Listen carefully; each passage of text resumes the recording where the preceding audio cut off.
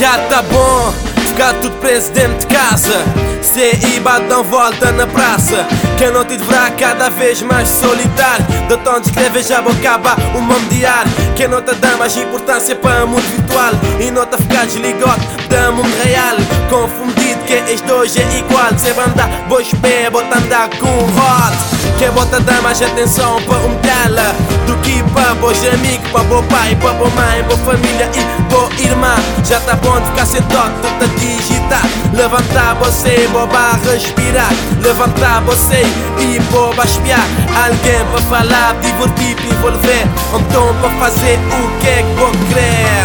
Não tem pensar na manhã, não tem viver a hoje, que tinha nada para dispor.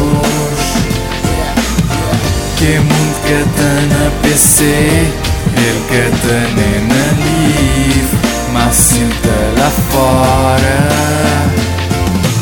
Net conectado a uma velocidade 3G, um bom monitor com imagem 3D e bota passar 24 horas conectado. Dispor boa vida para impressionar que esquelodote. Que ele tem mais função, ele é mais interativo. Um simples foto é mais do que um arquivo. Que ele nem é só caneta e tudo tá certo. E o que é colorido, haverá branco e preto. Que ele fora e tem um mundo real. Que o mundo é que mestre truque nem tutorial. Que esse mundo de fora é mais que 3D, ele tem mais definição do que um tela HD. E tão tempo conectado e boca nem saber.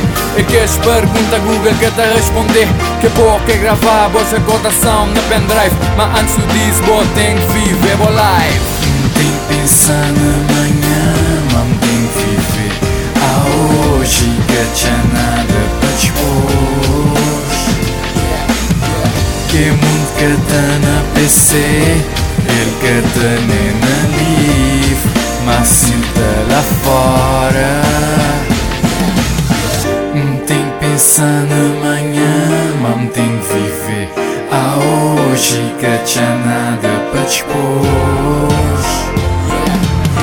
Que mundo que tá na PC, ele que tá nem na livre, mas sinta lá fora. Pensar na manhã, mas tem que viver a hoje, que tinha nada para dispor.